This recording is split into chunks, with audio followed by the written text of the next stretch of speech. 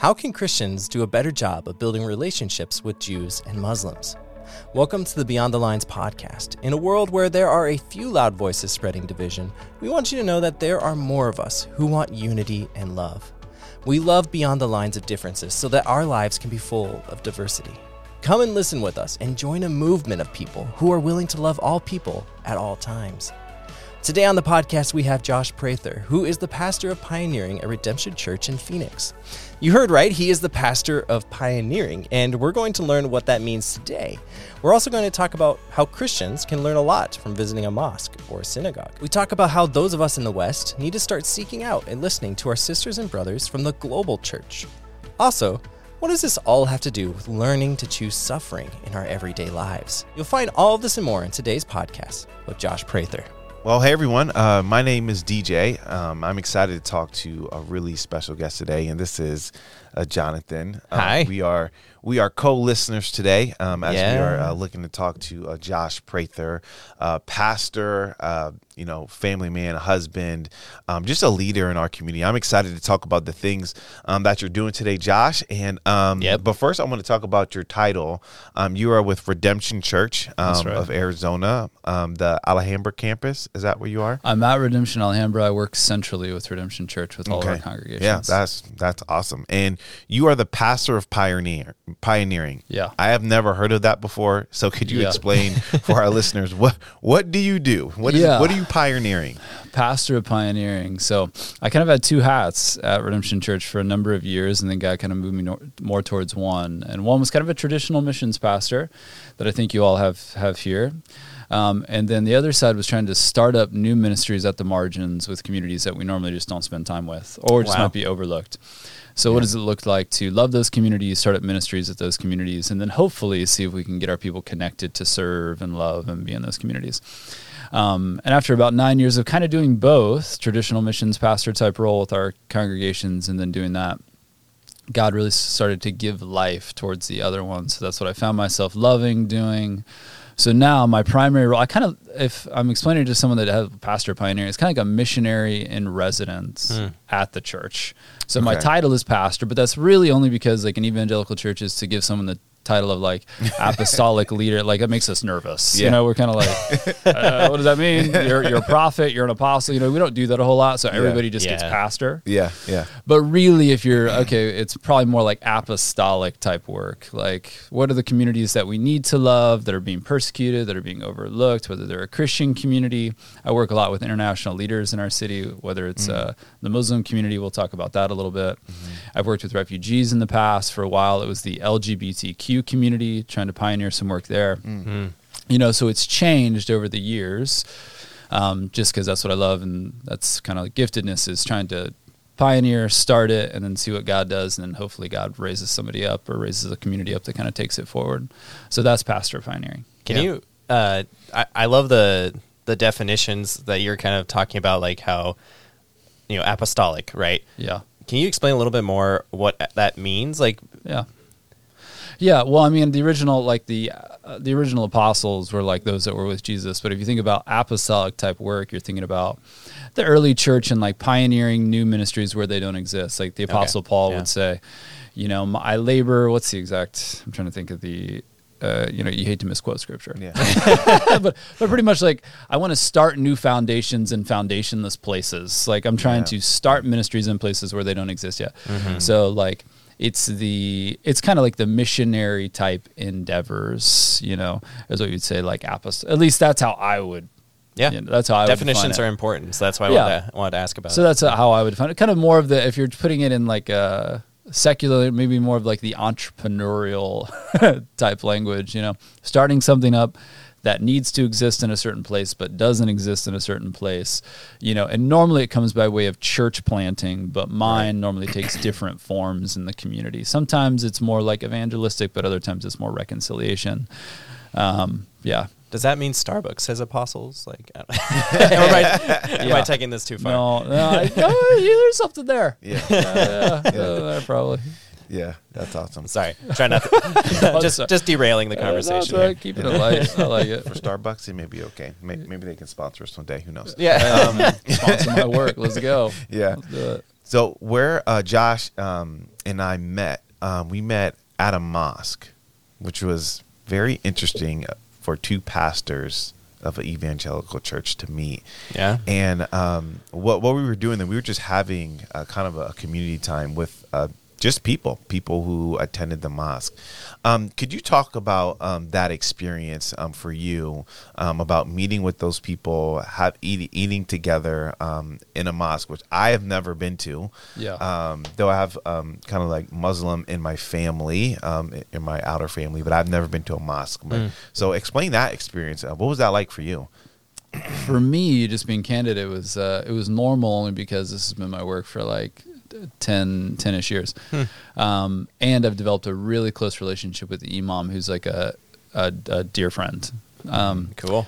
So for me, it was just what you said, explain your experience, but I still, every time it happens, I always enjoy it. And I always enjoy the experience to actually sit with like neighbors that most of the time the community would say like, maybe unspoken or spoken, that there's something taboo. We were talking about it before this podcast began, about being in those environments, actually going and like watching like a religious service take place, like being in the mosque, not just like being in the mosque. Like we didn't just go to it. Yeah. Like we actually watched them perform prayer. Yeah. Like, so as they performed their prayers, we were like actually observing what was happening. And that experience to me is always, I'll say interesting, to be as vague as possible. There's a lot of conflicting emotions I have as I watch it. Some parts of it, as we talked before about the image of God, is in everybody. So parts of it are very beautiful. And I said, man, we got a lot to learn, like in the Christian tradition, about how they're actually performing their prayers. Yeah. And every single time I watch it, it's also very tragic because I want every single one of those people to actually follow Jesus, and know Jesus and have resurrected life. So there's always like this conflict in me every time I observe it. But it's always a special time, especially with that community. I've developed a relationship with that mosque in particular, not just the imam, but like some of their key leaders. So it's great to see old faces and old friends. Yeah. Yeah. That's awesome. That's awesome. Yeah. It was a really eye-opening experience, like for me, because you do feel that like tension. It's like, oh, am I supposed to be here? Like, like does God want me to be here? And one of the things that was really eye-opening when we were watching the prayer, there was a lot of families, like a lot of little kids running around and stuff like that. And it was like, it was just really eye-opening to me. It's like, wow, they're not so different than me.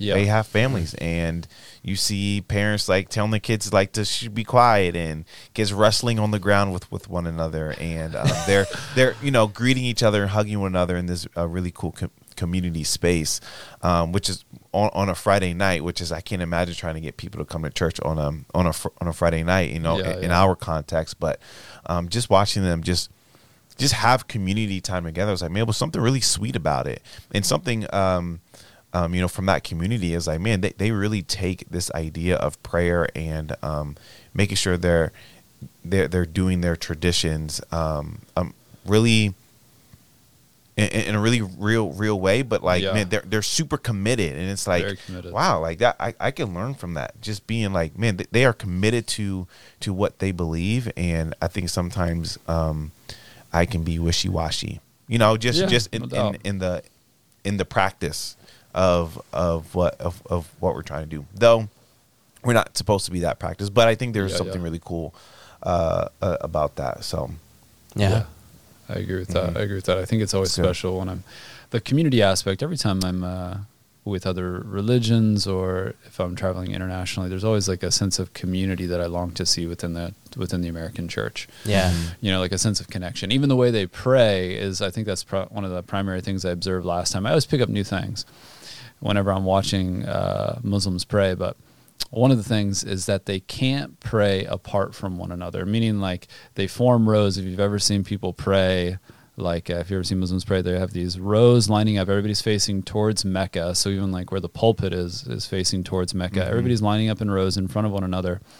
But there's no outliers. Like you have to be touching shoulders with somebody as you pray. Like you don't have the option to like sit in the back row and like kind of be by yourself. Like you have to be up. Like if there's like 6 rows and they formed a new row, and there's one space left in between 10 people on both sides. You have to squeeze yourself into that space. So just that like touch, like you're seeing, like as you pray, you are literally not, I mean, it's that squeezed in. If for people that are listening, they've never seen it, like you're touching shoulders with the person next to you as you like perform the ritualistic prayer. But last time we were there, that's what I was thinking about. I'm like, there's such a sense of like connection, community as they're performing their rituals. That's something I think of quite a bit, but I'd love to see more of in the church. Yeah. It's just that sense of like, we're in this together. Yes. Yeah. That's just really good. That is good.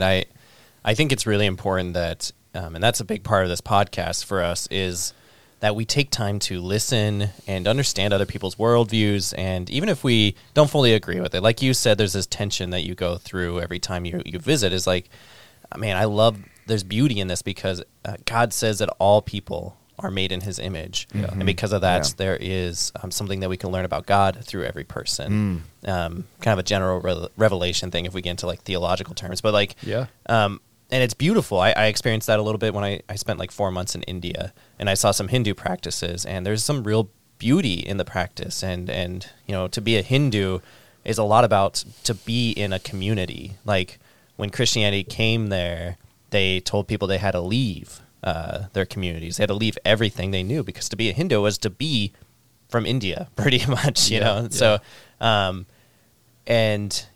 could be getting details wrong, but the point being, there's some real beauty in the community that we can definitely learn from a lot of different people, being from the American church, maybe even just the white American church. Like we love our individual faith, we love our individual religion, like an individual relationship, and there's some good truth in that. But sometimes it's overemphasized, and we stop. We don't get that community aspect behind it. That's good. Yeah. No, I'm with you. So how do you you're talking about the pastor of pioneering, giving your church opportunities to be in this community. How do you feel like you have learned from other communities you've served? It's like, man, there's something that I can encourage my community at Redemption to do. So I go a lot of different directions with that. I think I'll just go to a conversation I had yesterday, and this takes me to the Christian church that's from around the world, like international pastors and leaders. There's a ministry that I co-started with another pastor, Michel Duarte from Brazil, who just planted a church called Somos in Chandler. And it's called the Daniel Initiative, which is trying to gather together international leaders in the city to raise up the next generation of Daniels, like foreigners in a strange land, to not only lead within their ethnic context, but to be the next generation of leaders for like a multicultural American church, So the reason that vision kind of came about is I spent years sitting down with international leaders in our city that are from everywhere, and these are real faces. I'm thinking about the countries. I'm thinking of Burma, Nigeria, Ethiopia, Honduras, Brazil, and I could go on. But leaders from around the world that God has brought here, whether they come as refugees, whether they come just with a visa, whatever it is that brings them here. But each one of them has this incredible deposit of faith that they've had in their countries where they come from, that they bring here to America, that I think we desperately need. There's like a dependency on the Spirit. There is a vibrancy in spiritual life. There is so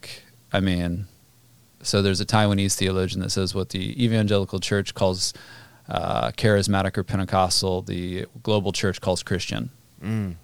So there's like an understanding of God's power in prayer and in the Spirit that I think the American church just desperately needs. Dependency. Really complete dependency on the Lord. And I literally had a conversation yesterday with an Eritrean pastor who I just met. We sat down, we were having tea, and I said, you could be the first one. I was like, but I've never talked with a international leader that says he has now. They come to America, and they're normally coming from countries where there's war, conflict, poverty. And they come to America, and they're more comfortable, they're wealthier, they're more, fed up than they've ever been in their life, eating well, doing well, wealthier than they've ever been. but not one of them has ever told me that their life spiritually has grown since coming to America. Every single one that I've ever talked to has said, and one friend that's become a dear friend, he always puts his hand on his stomach, and he lived meal to meal in Ethiopia, meal to meal, like barely survived. But he always points to something and says, the fire's gone out since I've been here, He's got a great house, good salary, comfortable. He says, but the fire's gone out. So they share these stories of what's happened around the world, what they've seen God do around the world, how they've seen God move. And the conversation I had yesterday, just literally yesterday, was sitting down with this pastor talking about persecution. I had no idea. Eritrea is like one of the top countries of like persecution in the world. Like it's one of the hardest places to be a Christian. So he was talking to me about the persecuted church in Eritrea and just but how with that, as we know, I mean, you guys know church history. I mean, he didn't even have to say it. But as soon as he talked about persecution, I knew the church was growing, because like the blood of the martyrs is seed for the church. Like we know that, like where persecution happens, like the Spirit is poured out, and like these pastors have lived it. Like they've lived in like the underground church. They've seen persecution. And then they come here to America and I'm like, what a deposit that God has given us in this nation for us to learn from, for us to grow from, for us to follow. For them to be like the next leaders in America to help guide us into the future. As the church now, I feel like is in a difficult spot trying to figure out who it is, what its identity is, and these leaders that God has given us can help guide the way. They're right there. Yeah. I love that picture because I think of the last few decades, quite a few decades in our missions. We send people over to teach leadership to different countries in different places, and there's some good stuff in that. But when have we accepted people from other churches all across the world to teach us in our churches how to be, grow in our leadership?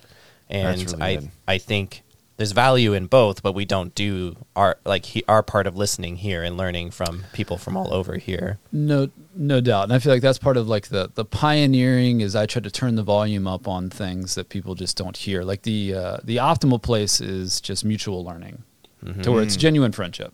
Yeah. And genuine friendship is like, I'm going to carry your burdens, you're going to carry my burdens, I'm going to learn from you, you're going to learn from me, and we're going to walk this together side by side. That's like picture of reconciliation. Like we're equals walking side by side. But the volume is turned so low on the learning and receiving in the American church, and it's turned up so high on the giving and going, that I'm always trying to turn the volume up in places where it needs to be turned up with the hope that it'll balance out. Not that the global South or majority world church, Latin America, Africa, and Asia doesn't have anything to learn from us. Obviously they do. But I think we know that as the American church. I don't think we question those things. I don't think we question that at this point in time. But I think what we do question is whether or not we have something to receive and learn from those communities. Absolutely. And I mean, once again, I'm sitting up with pastor yesterday and I came to tears because I'm listening to the story of this woman who had been in jail for 20 years for the sake of Christ. They put her in a shipping container. They tortured her. It was like scorching hot in the day. It was freezing at night. There was a hole the size of a basketball on the side of the shipping container where she got a little air. They put someone mentally ill in the shipping container with her just to like torment her. Night and day. And every day they would come to her and say, if you just stop preaching Christ, we'll let you go. And she would say, no. What else do I have but Jesus? Like, you think you're offering freedom when you don't even know what freedom is. Yeah. You're just like, I'll set you free. And she's looking at them like, you don't even know freedom. Yeah. And God brings these people to our city, and then I'm sitting down with them and I'm going to teach them. I'm like, no. And I'm like, no, God's done some things in my life. I got a lot to give. Yeah, yes. However, I'm like, the deposits, I'll just keep using the word, that God has given in our city are just such a gift. So that's one way to say, what can we learn? That's one way. So like, we aren't persecuted in America. Yeah. And so you could listen to that, like, well, is God not working here? What am I supposed to do? Like, I can't just go get persecuted just because, I mean, some people think we're persecuted. That's true. That's another conversation. But we won't go. We won't go down there. We won't go down that road. But like, how would you encourage people? Just be like, hey, this is you aren't persecuted, but there's a realization that you have to kind of a perspective that you have to have in light of these stories that you hear. Yeah. I think one of the main things that comes to mind is I think the American church might be, and this is really raw, so give me... I love it. Yeah. Give me some grace. I was literally just reflecting on this morning as I think about persecution being set free. I think that the demonic is just so easily seen because of like a sense of awareness that the majority world church has. So there's like automatically to defeat that, there's a power in the spirit that's a necessity to have so that it can be defeated. You know, they understand demonic forces in the world in a way that most people in the West do not understand them. So because of that, there's always a sense of I need power beyond what that is to overcome. And we know that's the power of the Spirit. You know, the same Spirit that resurrected Jesus from the dead is actually deposited in us. And we see it in the early church. It's incredible. And they understand that, you know, and persecution comes with it. As I said, when persecution comes, it's always followed. And we see this in the book of Acts. Like I'm listening to this story yesterday, and it is the book of Acts. Persecution, but with that, signs, wonders, God's pouring out his Spirit, revival is happening at the same time of persecution. So when I think, hey, we're not persecuted, you know, so what do we have to learn from that? I think there's a learning of abiding in Christ and being empowered by the Spirit to overcome demonic forces that you don't think exist in this world or don't exist in the West, but they do. And they're just covered up and they're just shadowed, you know. Yeah. But the same liar that exists in Eritrea that's trying to seek, kill, and destroy is the same liar here that's telling kids in high school right now that they need to take their own lives because they have no value. Now, who's telling them that? Where are they getting that lie? And we say mental health, which this is where I'm just processing it. Yeah. This is raw. Yes, 100% mental health. Yeah, 100%. I don't want to take away from that. 100%. But do I believe there are demonic forces at work today lying to people, you know, to take their own lives, to lead them astray from Christ? And do we understand the power that we have in Christ to overcome? And who can we go to learn from that? And I'm like, I know brothers and sisters around the world that are here in our city that can help guide us in overcoming evil in this world that we feel like we're consumed by sometimes, you know, but I don't know if we have the tools to overcome it. That was raw, so give me grace. No, I'm just grace. I mean, that is a lot to process. And even as I think about, you know, those of us who are struggling with this idea of breaking down their faith, I won't use the hot topic word, the D word for that, but breaking down their faith. I don't know if that's going to trigger anything, but breaking down their faith and kind of throwing their faith away, where there's a difference when all you have is that faith to have hope. Oh man, it's just that's a different type of, which I do agree that we all should be examining our faith and thinking about where we've come from and breaking that down and looking at Scripture and how does that measure up to Jesus. We all should be doing that in a healthy way. But there's another piece of it that's like, man, what about when we are hopeless and all we have our hope is in Jesus? Oh, dude. That just makes it a different type of perspective that I think a lot of times we have the luxury to kind of throw it away. We do have the luxury, the privilege, if you will, to say, you know, I'm safe either way. Yeah, I'm okay. Yeah. I don't need this for my family or anything like that. And I think we're in a place. One other thing that came to mind as you're talking is persecution, like is suffering that is coming at you that you don't have a choice. Now we have a choice. We know, and I feel like we're in a privileged, you said the word, privileged place in America to where we can actually look at our neighbor and say, I can choose to lay down my life for that person. And with that, I know will come suffering. You know, you don't talk to anybody that like has children or chooses to love people that are in hard places, adopts kids into their family, you know, loves people that are on the margins, loves people that are suffering in poverty, and won't go through hard times. Yeah. Won't go through hard times. But we're in the place where it's not thrust upon us. Like God is giving us the freedom to actually move towards our neighbor in love, choose to love, you know, because persecution is thrust on them. Right. And we say, oh, well, we need more of that. And I'm like, no, we're in a better place to where we don't have that, but we're privileged enough in America to choose to walk into suffering. That's interesting. You walk into suffering by love. We're going to go love our neighbor. And we know it's a guarantee. It's promised. You know, that when we go and we lay down our lives for others, you will suffer, you know? Yeah. And that's where I feel like there's, maybe that's a big disconnect in America, is because we've chosen not to. Many people, when they look at persecution, say, I can't connect to that at all. And I'm like, well, are you really laying down your life for your neighbor? Are you loving your neighbor? Because if you're laying down your life and you're loving your neighbor, I feel like that's not that distant. You look at that and you say, okay, it's different. It's different. It's different. There's no doubt about it. Like being in the shipping container is different than the suffering that you go through in loving your neighbor. But there's still the pain, the anguish, the grief, the mental distress, the emotional challenges, all that you see and you say, I can connect with that, you know, because of whatever person I'm choosing to love in my community, you know, lay down my life for, and I've fallen in love with that person. Now they're suffering and I'm suffering, you know, so.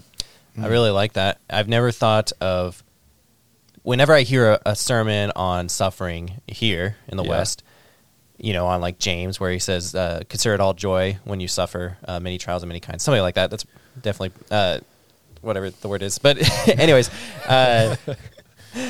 we're just doing a great job of scripture this morning. Paraphrase, there it is. That's the word I was trying to think.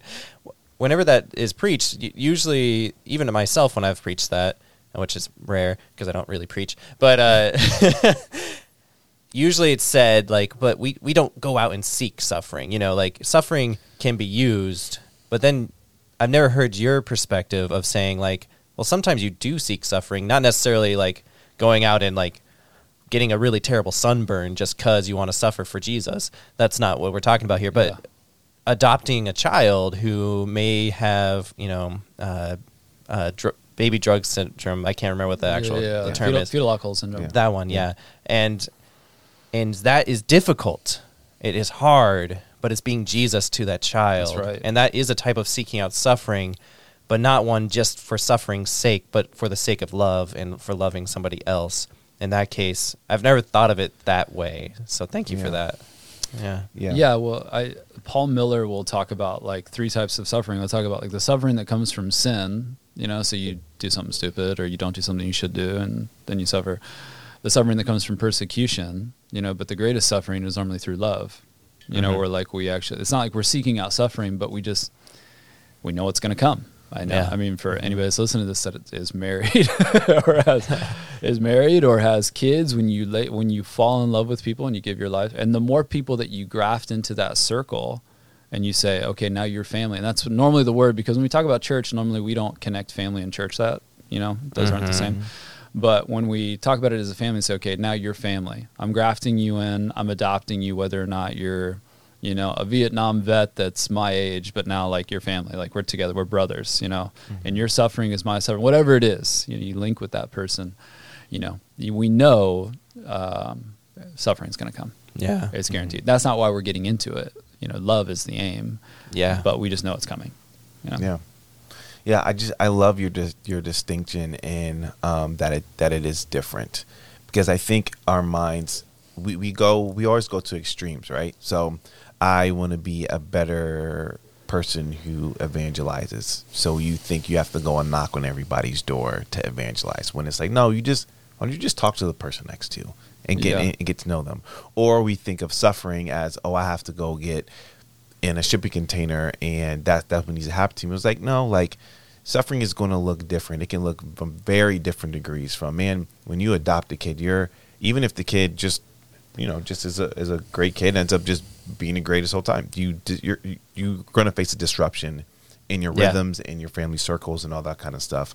Financially, it's going to be even more stressful. All those things happen, and all these things are us to say, hey, and it sounds like help me if I'm wrong, like, hey, I am willing to accept whatever the consequences are, because I know this is what Jesus is calling me to do, to love whoever this Imago Dei person who bears the image of God, whatever that is, whatever God is leading me to love that person, I'm willing to accept whatever consequences come from that. And I know that through the Spirit, I'm going to have the strength and the stamina and the courage to face those things. And sometimes at the end, we get to see a beautiful thing that happens. And sometimes at the end, we don't get to see anything. And we're just kind of left of, okay, what, God, I don't understand what happened there. I'm gonna have to ask you that when I get to meet you one day. You know, and all those things we have to be. I'm just really big on having the understanding that, hey, your story isn't going to look identical to somebody else's story. Your relationship with God isn't identical to somebody else's. You have to figure out through prayer and counsel and all these, and wisdom, all these things, what is it? What is your tract to kind of go through? So I just love how you kind of make that clarification. It's really good. It's really opening for sure. So I want to go back to something that you mentioned before. This is a really good conversation. So I don't know if I should move on or not, but go back to you said that you became really good friends with the imam. Yeah. And so I would assume it's through one of your organizations. Can you talk about, I think it's the Multi-Faith Neighborhood Network. That's good. Did I get that right? Multi-Faith Neighbors Network. Neighbors Network. Oh, okay. Yeah. So close. You're so close. You're so close. Can you talk about that? Like how those relationships and what does that organization do and all that kind of stuff? So multi-faith and the terminology there was kind of born out of a desire to still be Orthodox, Christian, convicted, evangelical, but be in deep, loving relationships with our neighbors that are created in God's image. You know, and a lot of evangelicals, just because there's such a like missional thrust within us, like to take the gospel to the ends of the earth, to share our faith, to evangelize evangelical, that interfaith circles made people nervous. You know, as soon as you get into an interfaith circle, you feel like you're kind of compromising. And I've been in those circles before where it's kind of lowest common denominator. You're not talking about like the differences that you have, the convictions that are like for us. I mean, like Jesus is everything. I mean, he's supreme. He's the only way, you know? So, I mean, that's a very strong conviction, you know? Yeah. And it tells like, it's not just my conviction. We believe it's like the true story of the world. Like God created it. It was broken. We broke it. Jesus fixes it. He is the one that has fixed it and will fix it through his death, burial, and resurrection. So to like, I can't sweep that to the side. Right. And just talk about like image of God stuff, even though like I want to hold those two together, but I got to bring this conviction in as well. So the Multi-Faith Neighbors Network was trying to say, well, why can't we just bring both in and say, I do have things to learn from you because you talked about it earlier.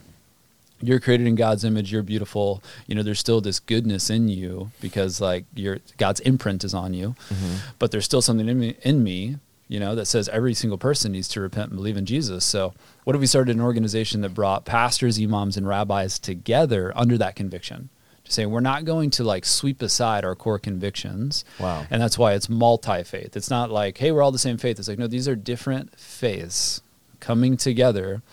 But we're choosing to come together in relationship, deep relationship with one another, commit ourselves to one another, love one another, and focus on the common good. Common good meaning like what's in society that's broken, that whether you're a Jew and you're Jeremy Schneider at Temple Kolami, who's a good friend of mine, or you're Imam Dibmar at the United Islamic Center of Arizona, we're all looking at this thing and saying, this is not the way it should be. You know, it's not the way it should be. Even though we all come from different backgrounds, like poverty is normally like a very easy one. Like none of our traditions say poverty is good. You know, someone living on the streets is good, or homelessness is good. All of us look at that and say that's bad. So what if we can link together on those things, and then in deep relationship around the dinner table, we can actually talk about the things that matter most to us. But it's in the context of relationship, and it's in one another's homes. And that was another strong conviction, is this whole thing was started out of like, you're not just committing to events, you're committing to friendship. And that starts where like you have to open up your home and like have meals together, and not just you, but like your family. Like you're going to like, your families are going to come together. Your kids are going to play together, and you are going to have meals with one another. You know, there's a theologian, Mark Glanville, that would say that Jesus ate his way through the Gospels. Like you always, like you always see Jesus at the dinner table, man. Like he's having meals all the time. You know, he's sitting with people, and who's he sitting with? Tax collectors and sinners. Like he's sitting with the people on the margins. He's bringing them to the table. Like they're first. They're invited first to the table. You know, so let's start. Everyone gets hungry. What's that? It's just a common need. We all love good food. I'm hungry right now. No, everybody gets hungry, man. So everybody needs to eat. Let's have good food together. Let's sit down, have a meal, and then we can talk about strategy for the city. We can talk about events that we want to lead together. You know, so Multi-Faith Neighbors Network is like a national network, and me Imam Didmar, Rabbi Jeremy lead locally here in Arizona. Okay. And then we just hired Tyler Hudgens, who is now like the director for Arizona Multi-Faith Neighbors Network, to help give it some vision moving into the future. Okay. That's awesome. Yeah. Can you talk deeper about like, okay, what are some of the things that people, how can we get involved, or like all that kind of stuff? Yeah, so Tyler is developing that right now, and he's got some great ways to get connected. What we're trying to do is always put together, like we're focusing on the triads. So like the triad is the main thing, to where we're trying to put together a Muslim, a Christian, and a Jew in relationship to do really like so it's really trying to build intimacy and relationship first. And after that relationship and that friendship is built, having meals, having tea together. Okay. And that's kind of the core. And then from that, it's okay, how can we partner together, serve the city together? So we're trying to put together youth triads. We're trying to put together women's triads. We're trying to put together more like clergy triads. And he's doing lunches right now, like informational lunches. He's doing like some gatherings, like bringing in like city officials to kind of help give some vision for the city of what they want to see. So it's kind of partnering for the common good is how can we partner with like our cities, to see like the flourishing of our cities as well.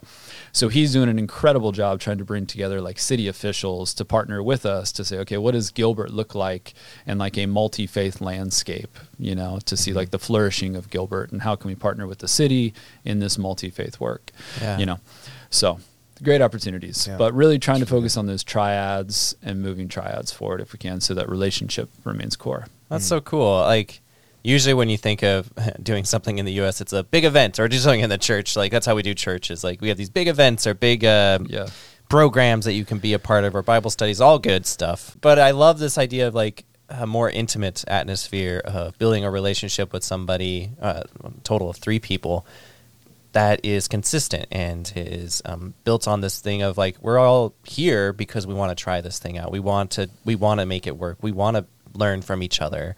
And starting from that place, and then being in those places where you can just get to know someone well. Yeah. Now, let me. I'll give you one example that I'm just thinking of. That you talked about. What have I learned? And this is another one that once again, I feel things deeply. So if I say I cried during this, that's not always shocking for me. But I was so don't be like, man, this guy cried. Yeah, I cried quite a bit, but I feel things deeply. So I was Rabbi Jeremy Schneider, since he's become a good friend over the last few years as well. He invited me to his son's bar mitzvah.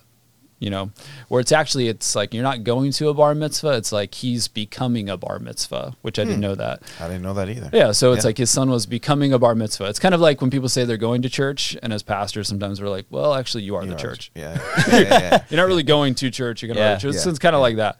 So he's becoming a bar mitzvah. So I go to this bar mitzvah.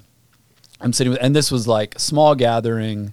Bar mitzvah is a huge thing. It's kind of like a coming of age moment. Mm-hmm. But he's 13 years old, and in the Jewish community, he is becoming a man. And part of that is now through, like, you have to be schooled in Hebrew, the Hebrew, and you're going to stand up and lead this entire service for an hour and a half. And you're going to lead the entire congregation through every step of the service, singing in Hebrew, reciting, from the Old Testament, reciting from the Torah, doing all the rituals, everything that they have.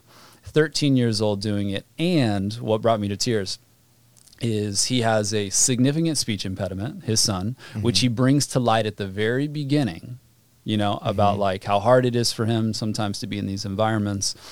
And then what does he go to? What scripture is Moses, and talks about how God can use him, even though I would love it if you take it to the gospel, but he's starting in Moses, talking through this, how God can use him even in light of his speech impediment, and how God can use his weakness and be made strong. Wow. And at 13 years old, he's up there and I'm thinking about adults I know that they're scared to death and speak in front of, and they speak there's no speech impediment. They'd just be scared to death to even give a testimony on stage, not lead the whole congregation, through this. Yeah. So I'm looking at this kid brought to tears, thinking about the courage that it takes in this rite of passage within the Jewish community. And a few things immediately came to mind. One, that Jeremy, because of our friendship and the intimacy, would invite me into this intimate moment with his kid in his family, which was like a huge privilege for me. And then the learning aspect is, man, we need to expect more of our young adults. I'm like, dude, this kid is 13 years old. He's leading the whole congregation. He's speaking Hebrew. He's singing in Hebrew. You know, he's got, I mean, he said at the very beginning, he introduced with like, I have a really bad speech impediment, you know, but he's like, God's going to use me. I can do this. And just like the courage to get through it. And it wasn't like an option, like, oh, you have a speech impediment, you're not going to do this. It's like, no, this is like becoming a man. In this community, this is what you have to do. This is like a rite of passage for you.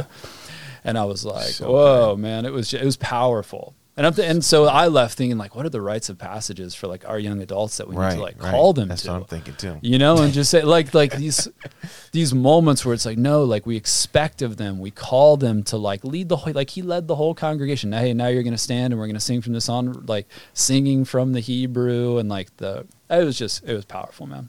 That's really cool. Yeah. And just brought to you by deep relationship. Yes. And how important that is. And I think when I think about this idea of loving beyond the lines that we have, a lot of the times the lines that we have are broken by deep relationship.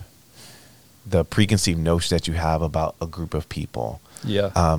You know, for one of the first things that we did, you weren't at this one, when we met with a mosque and they came to our Glendale campus. Their congregates came to Glendale campus, and a lot of the questions that they were asking us was like, man, how come Americans like fear us, or how come they don't like us? And a lot of it is because none of us know you.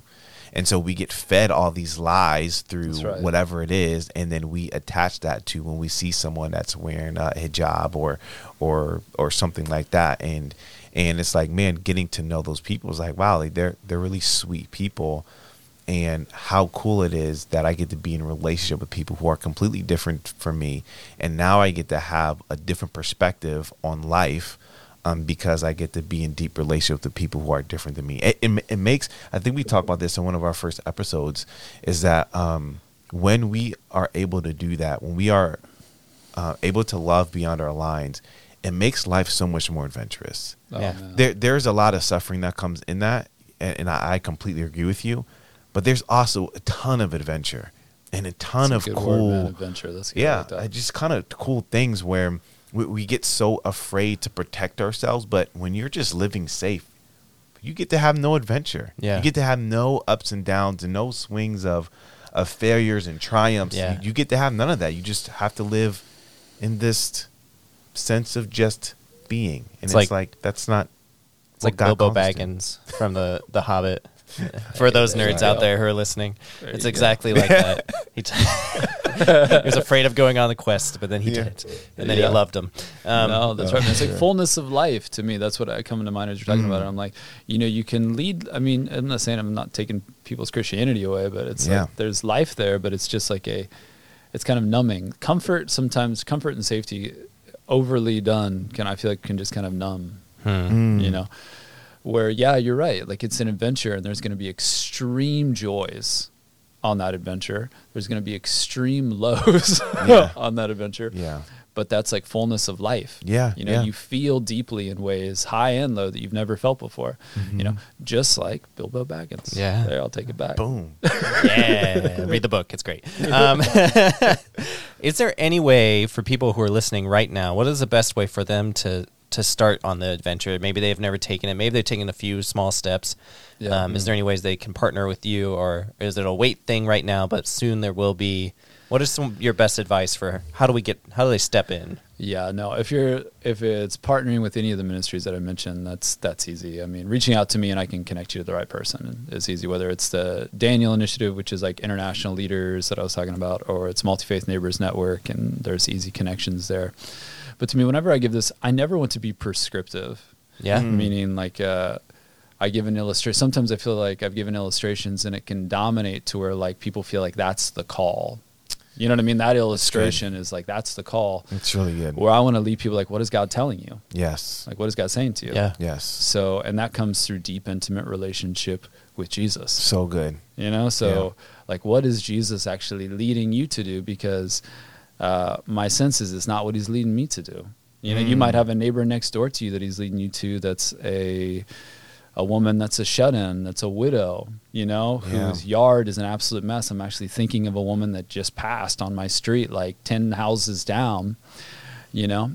So who knows, like, where God is actually leading you, but that only comes through intimacy with Jesus and listening to the voice of the Spirit. Like, what is the Spirit leading you to do?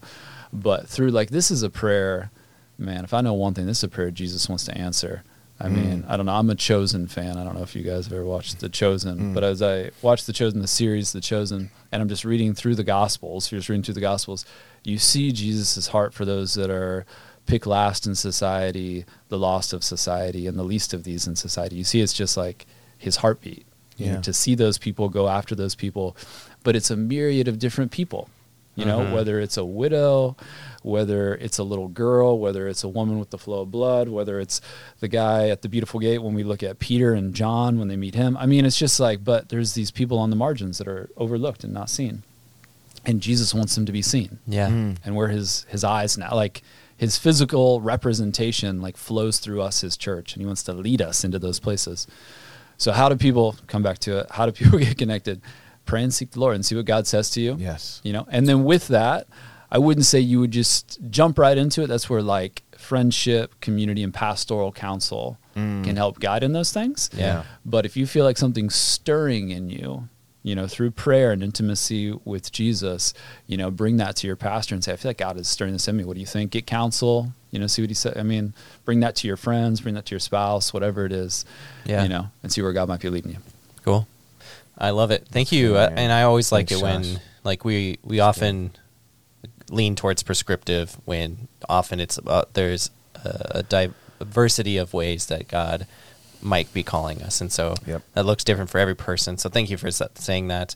If people do want to get connected with some of your ministries, do you want me just to leave your email in the show notes, or not a good idea? Or? Oh, no, that's fine. Yeah. Josh Prather at redemptionaz.com, and I can connect to any of those ministries that are mentioned, or and please leave it. That's great. Cool. Okay. We'll do that. Awesome. Well, I think that's all our time we have for today. Thank you so much for being here with us, man. and thanks for having me, and being incredible. And I mean, we've learned so much from you. So who knows? We might have you on again. So I think you have a lot more to share, and definitely. But you know, thank you. By the way, viewer, listener, for being here too and listening to this. We're so happy to have you. And as always, give us a review on iTunes or whatever you find your podcast. I don't know how many places you can review it, but review it everywhere. And also comment on the YouTube video and like and subscribe and all those cool things. That's enough of that. We record here at Central Christian Church in Phoenix, Arizona. Our community here is pursuing the mantra of Love Beyond, which calls us to empathize with people who are different than us and build bridges of peace. If you are interested at all in learning more about our church, check us out at centralaz.com. We have online services as well as a bunch of wonderful locations in the Phoenix metro area if you're local.